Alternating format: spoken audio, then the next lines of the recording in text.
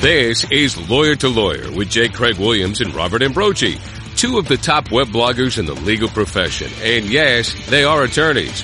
One from California and one from Massachusetts, squaring off on legal news and legal observations. Lawyer to Lawyer is sponsored by Law.com, right here on the Legal Talk Network.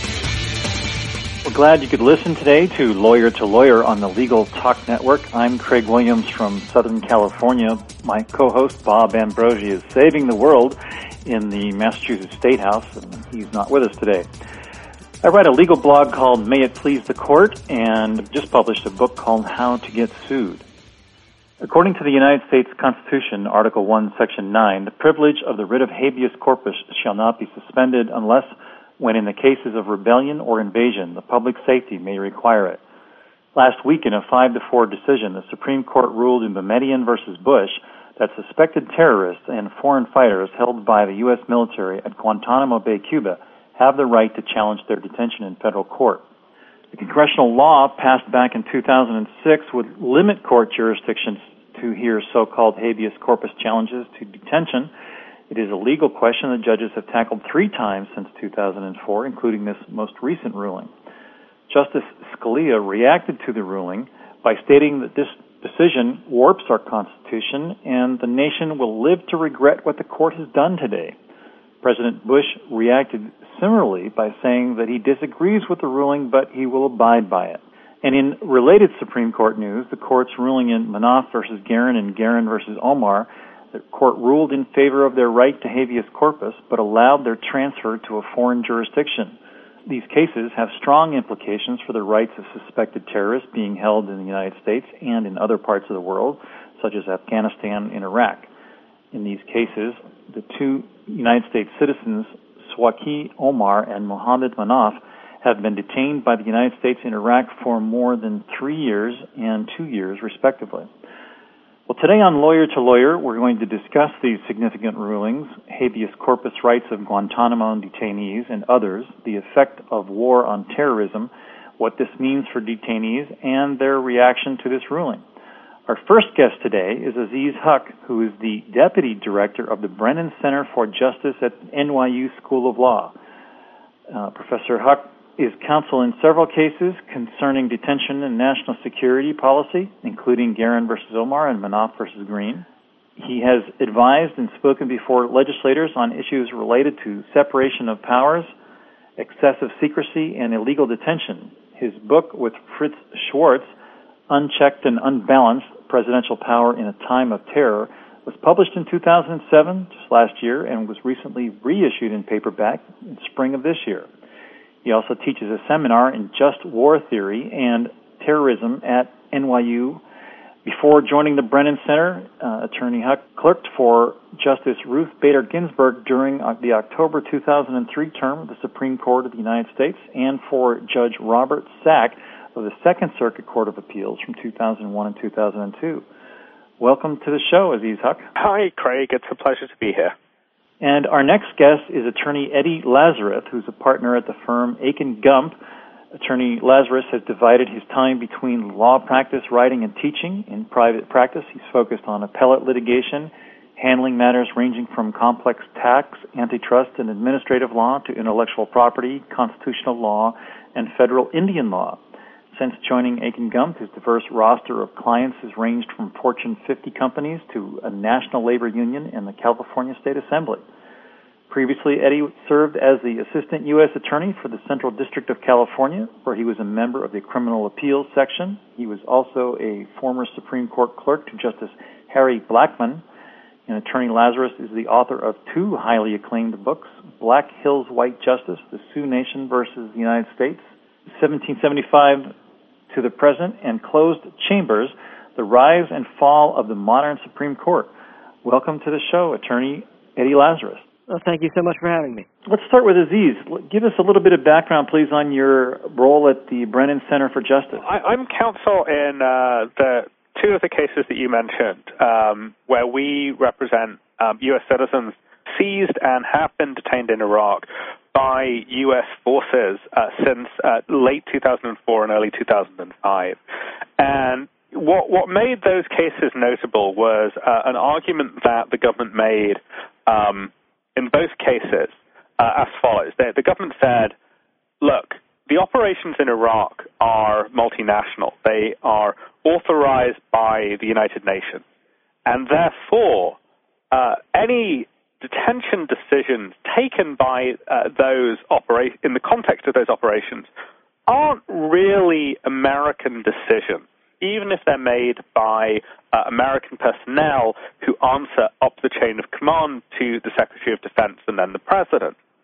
And in so doing, the government was actually repeating an argument that has been made in other jurisdictions, in other courts. In fact, this was an argument made successfully by, of all countries, France, in the European Court of Human Rights.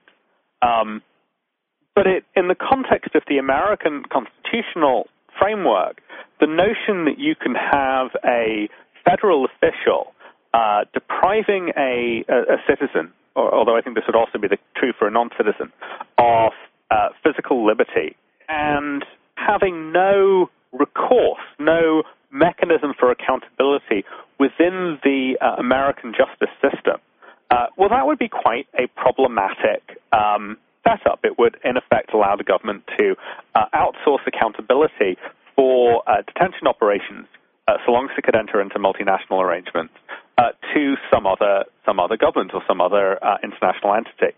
And that was an argument that has actually arisen in a couple of cases before our cases, most notably a case called Abu Ali that was decided in the D.C. District Court in 2004. And what was interesting is that although we lost unanimously on a transfer point that you described, the court also unanimously rejected this argument that the government had been pressing and actually had made into more than two-thirds of their brief. And that's I think will be fairly significant, although significant in a kind of dog that didn't bark way, in that whereas we could have had a principle of law that would have potentially very dangerous applications effectively shut down by the Supreme Court before those dangerous applications can evolve. Well, Eddie, your book, President in Closed Chambers, addresses some of the issues that we're seeing in this case, the close decisions and so forth. Tell us about your book and how it plays into what's going on right now. Well, Closed Chambers is a critique of the modern court. It mainly focuses on the Rehnquist court, but the last several chapters get into the issues of the Roberts court as well. And I guess there are a couple of things about the recent decisions that resonate with the themes of my book. One is the fact that it is such a closely divided court and a very, very bitterly divided court. I mean, in the Boumediene case, as you mentioned in your intro, Justice Scalia basically accuses the majority of being responsible for the unnamed deaths of future Americans who will perish in the war on terror, because inevitably that decision, in his view, is going to lead to the release of very dangerous people. Why he believes that, I think, is up to serious question, but it does indicate just how nasty things have gotten at the Supreme Court in many of these areas of law. And the second thing that I think resonates with the themes of my book is the role the court is carving out for itself in resolving our great national disputes. Whether the issue is calling a presidential election or having the final say over the detaining of so-called enemy combatants, this is a court that relishes its own power. And that interjects itself puts itself in a very central place in all national disputes, whether they are resolving social issues like abortion or all the way over to adjudicating the war powers. Well, give us a little bit of background about this current ruling in Boumediene. Sure. Let me build on what Eddie said, because I think that with some caveats, I'd agree with that. What we have in Boumediene is essentially the court saying, we meant it the first time, comma, damn it, period. Back in 2004, the Supreme Court handed down a decision in a case called Rasool, which was the first set of challenges brought by Guantanamo detainees against their detention there. And in Rasool, the Supreme Court held that as a matter of the habeas statute, the federal statute that gives courts power to hear habeas cases, that the detainees were allowed to come into court and make their cases, to make their claims against unlawful detention. After 2004, Congress enacted two statutes that purported to limit or to strip away habeas rights and to channel detainees into a different forum. It would channel detainees not into the lower court, but into a court of appeals, where, crucially, the detainee's ability to raise and have adjudicated questions of fact, as opposed to questions of law, would be very, very limited, even non-existent. And this is very important because really a goodly number of the challenges, of the concerns, of the arguments of wrongful detention around and in Guantanamo are about questions of fact, that the government simply got it wrong. And so by moving things into the Court of Appeals, all of those arguments go away. The detainees don't have a meaningful forum in which to make them.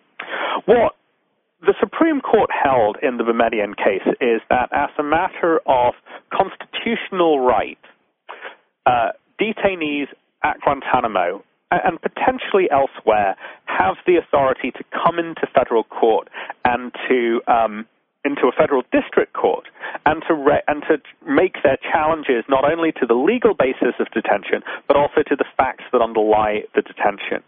And this is where the echo of what Eddie was saying comes in, is that this is really an example of the court protecting its own jurisdiction, its own power to hear cases. And no matter how conservative or liberal courts tend to be, they are keen on ensuring that it is the court, not some other branch, that controls the valves that let cases in and out of the federal courts. What the court didn't do in the Boumediene case is answer any of the pressing, substantive, or even procedural questions about, well, how is it that these cases ought to be adjudicated?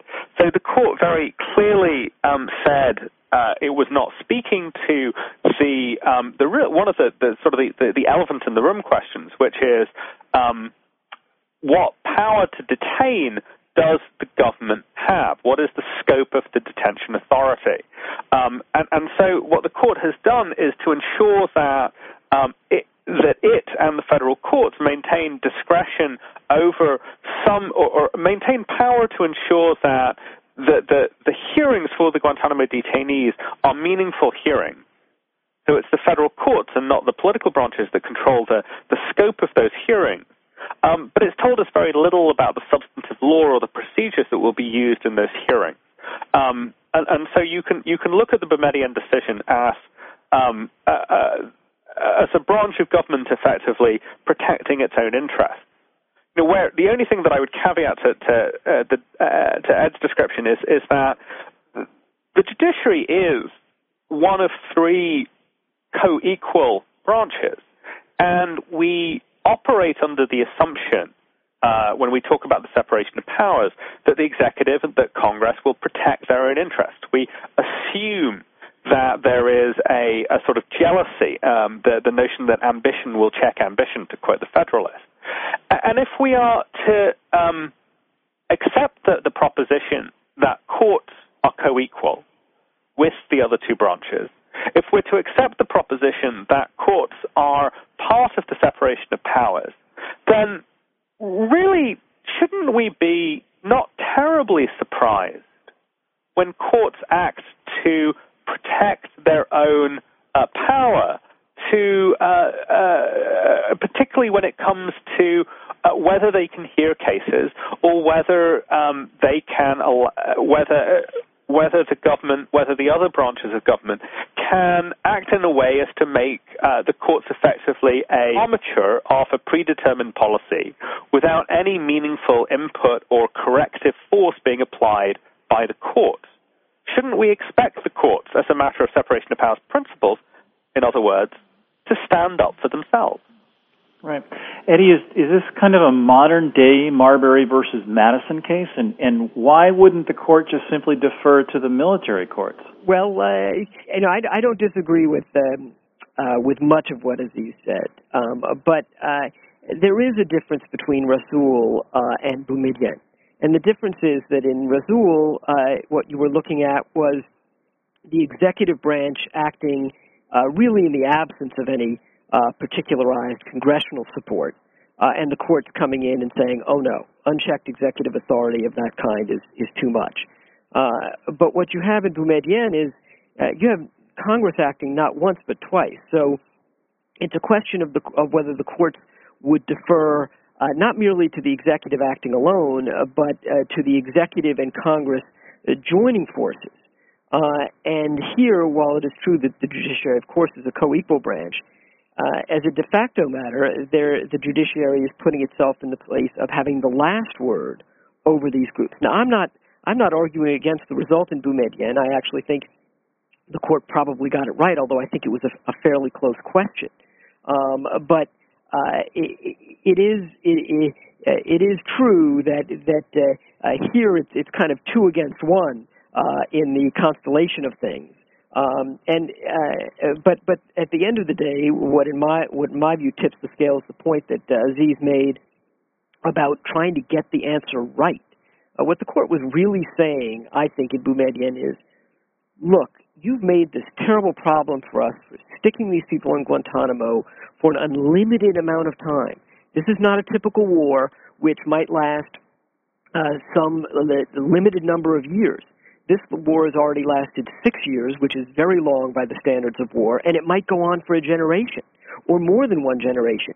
At what point is there a limit on the power of the non-judicial branches, I'll call them, to hold these people beyond the reach of the law? And I think the court finally looked at this and said, this is just too much. We have to have something. And while the court didn't spell out, as Aziz points out, the court did not spell out any of the details.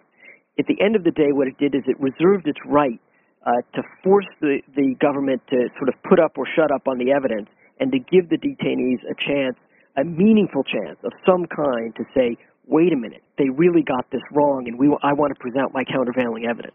Is there any right of appeal from the military courts into the federal system? Yes, there was a direct right to the Court of Appeal in the District of Columbia, but that was a limited right because courts of appeals don't engage in fact-finding. And what Justice Kennedy found quite important in his majority opinion was the fact that in the normal habeas situation, a detainee can come forward with new evidence, evidence that wasn't available when the initial determination was made, and say, wait a minute, look at this. I can prove that what happened here isn't right.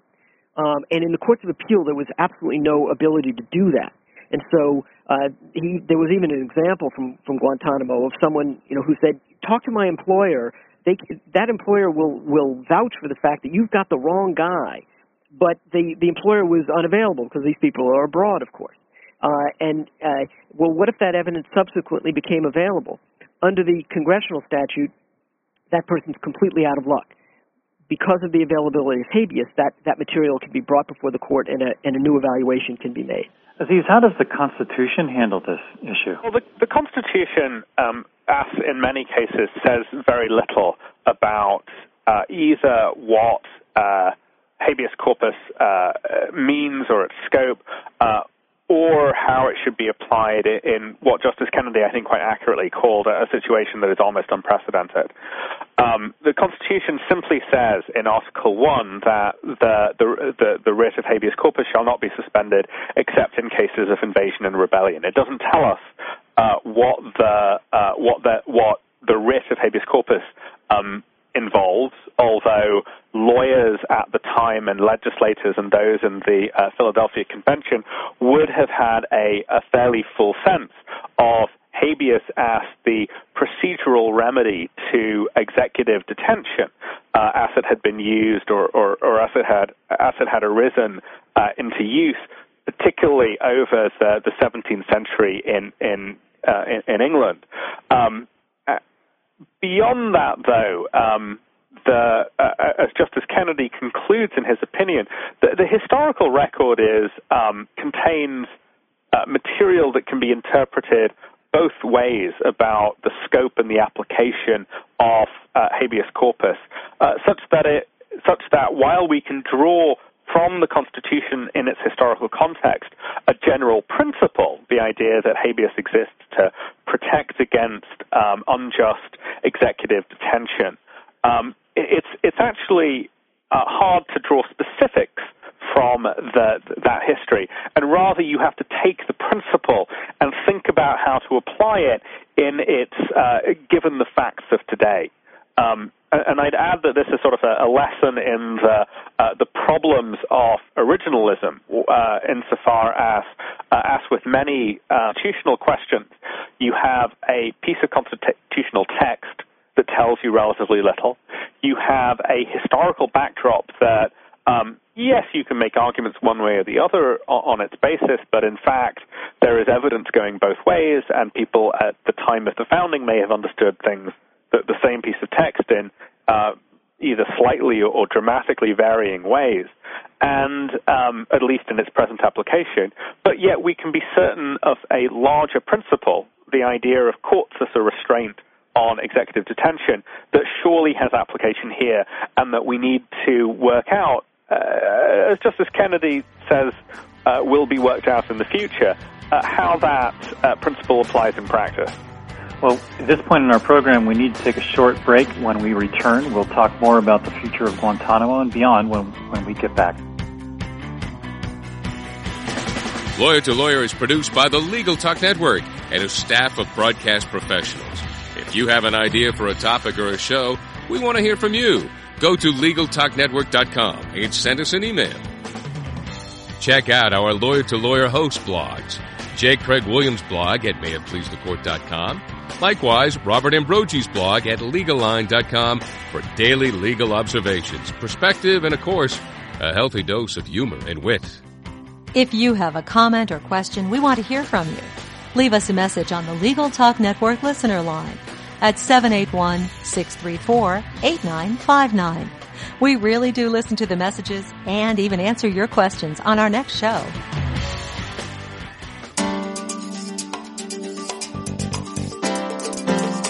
A video settlement documentary can be the most powerful and persuasive way to bring about a speedy settlement in your client's case. The Boston Media Group has a staff of television professionals with 20 years experience writing and producing compelling stories just like the ones you've seen on 60 Minutes or Dateline. We put a human face on the lawsuit with compelling interviews, dramatizations, and visual presentations of the fact. Think of it as a video opening argument that will compel the attorneys on the other side to settle. Call us for a consult at 800-317-5221. That's 800-317-5221. Or check out our website at bostonmediagroup.com. Welcome back to Lawyer on the Legal Talk Network. I'm Craig Williams, and our guests today are Aziz Huq, Deputy Director from the Brennan School of Justice at NYU School of Law, and attorney Eddie Lazarus, who's a partner at the firm of Aiken Gump and author of Present and Closed Chambers, Rise, Fall, and Future of the Modern Supreme Court. Well, Eddie, in Ruth Ginsburg's chambers, what was discussed before this opinion was issued? Well, actually, I think Aziz is the one who clerked for Justice. Oh, you're right. I clerked for Justice Blackmun, but I think the idea would be basically the same, which is before oral argument in this case, there would have been a thorough memorandum prepared by one of the clerks. There would have been a very healthy discussion of all the legal principles that are involved in the case, whether it's the application of habeas corpus to people who are held in a place like Guantanamo, where there is not actual de jure sovereignty held by the United States, but where the United States has basically absolute control. And then the question of whether, what is it that habeas requires, assuming that it does apply to aliens held in Guantanamo. While there probably not be any kind of drafting of any kind of opinions at that point, questions that Justice Ginsburg would want answered would have been developed for oral argument, and probably a pretty good idea of where she was going to come out on the issue. Aziz, how did the court get around the aspect of the Constitution essentially saying that, when and I'll paraphrase it, but in a time of war, habeas corpus rights can be suspended. Well, what the Constitution says is that in a time of invasion or rebellion, which is not quite the same as war,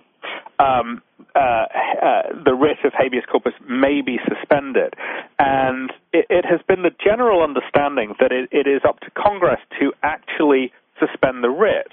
And what's notable in the litigation that preceded Boumediene is that not one time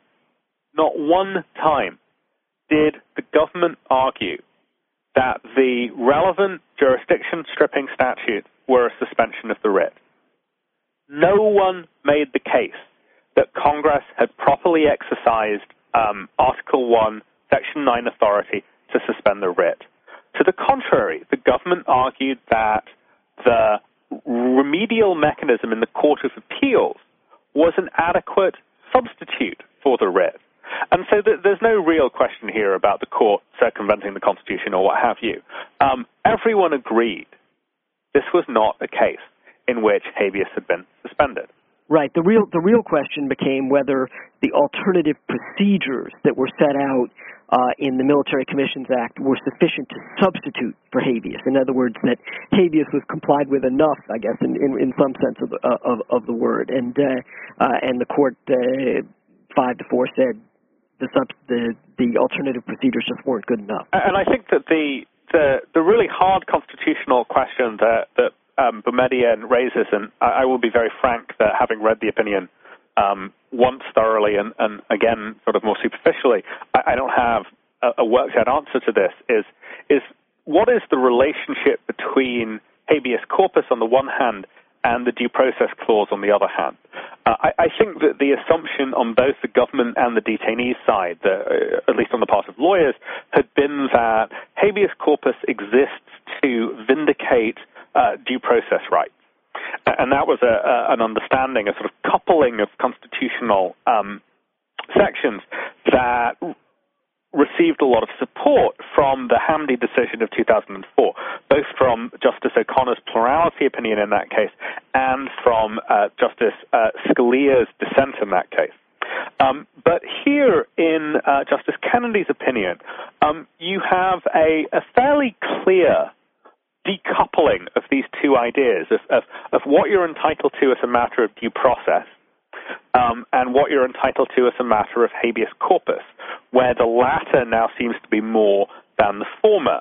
And there are a couple of different ways of reading this new question that I think nobody had quite framed or focused on before, but I have no doubt that an unreasonable number of trees will be felled to publish law reviews answering and debating the question. Eddie, play out the practical aspects of this case for us. A detainee goes to federal court, files a writ of habeas corpus, the court hears the case, finds its facts. What are the options that the court can do? It obviously can grant habeas corpus and free the prisoner. What else can it do? Well, Justice Kennedy is at some pains to say that there's almost an infinite variety of things, whatever a judge could imagine. But one thing that I certainly could imagine is a remand. In other words, a court not being willing to free somebody outright, but where sufficient questions were raised about whether that person was properly designated an enemy combatant, that it would be sent back to the military for further investigation on the question while that person remained in custody. I think that's probably the most natural thing. But we don't really know at this point any number of questions. How are they going to deal with the fact that there may be a lot of secret intelligence information involved in the fact-finding? How are they going to deal with if some of the information being presented was elicited through these harsh interrogation techniques? There are an infinite number of questions, or a near infinite number of questions, that are going to have to be worked out by the district courts on habeas.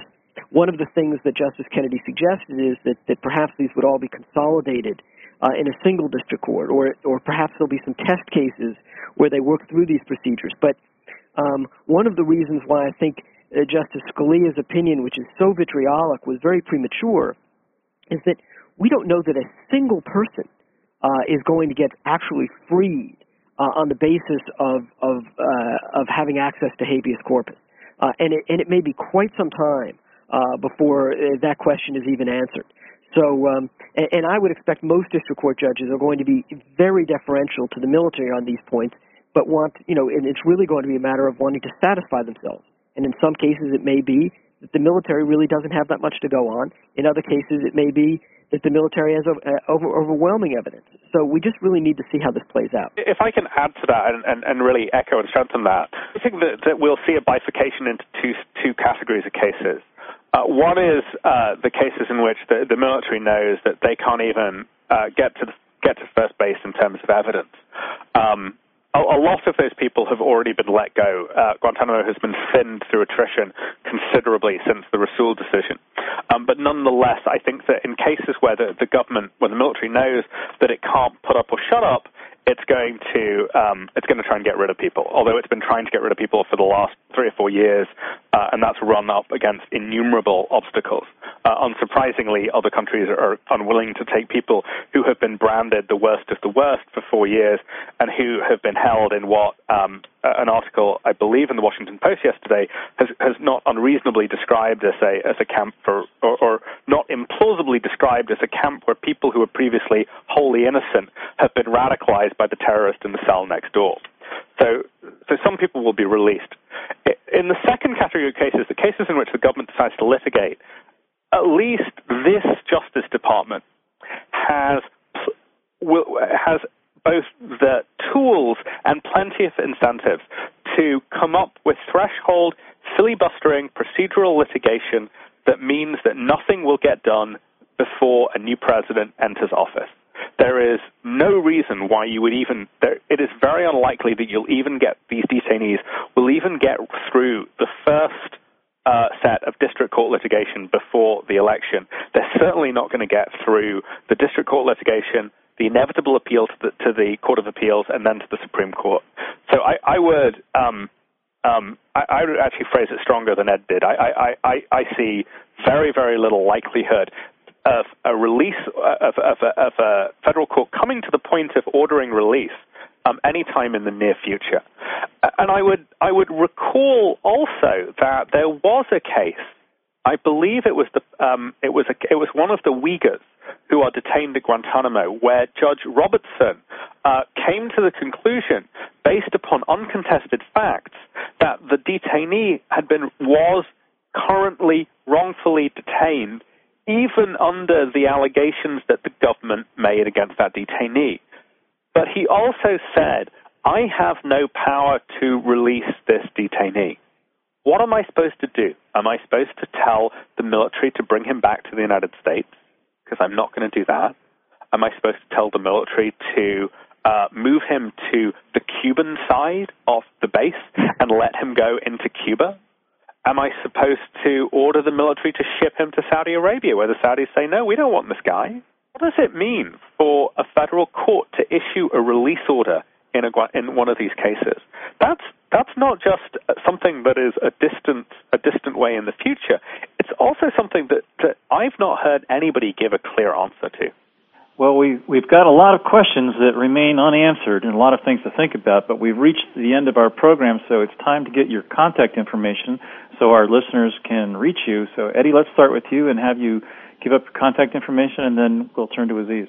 Well, the easiest way to reach me is at elazarus@aitongump.com, and look forward to hearing from your listeners. Great. And Aziz? I'm at Aziz, A-Z-I-Z, Huq, H-U-Q, at nyu.edu. And I second Eddie's welcome to the listeners. Well, that does it for Lawyer to Lawyer this week. Remember, you can check out all of our Lawyer to Lawyer shows at thelegaltalknetwork.com. We'd like to thank our guests for being with us today.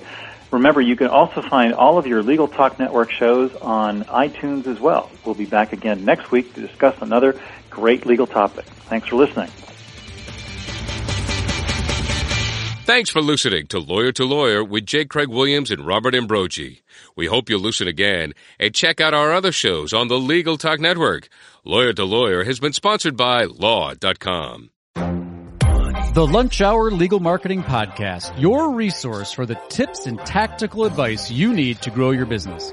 Plus, keep up with the news and commentary you crave to stay one step ahead. It's hosted by me, Guy Sakalakis. And me, Conrad Som. Every other week, we break down the issues holding back your marketing strategy and talk about the changes you need to be prepared for. Check out the Lunch Hour Legal Marketing Podcast wherever you get your podcasts or on YouTube.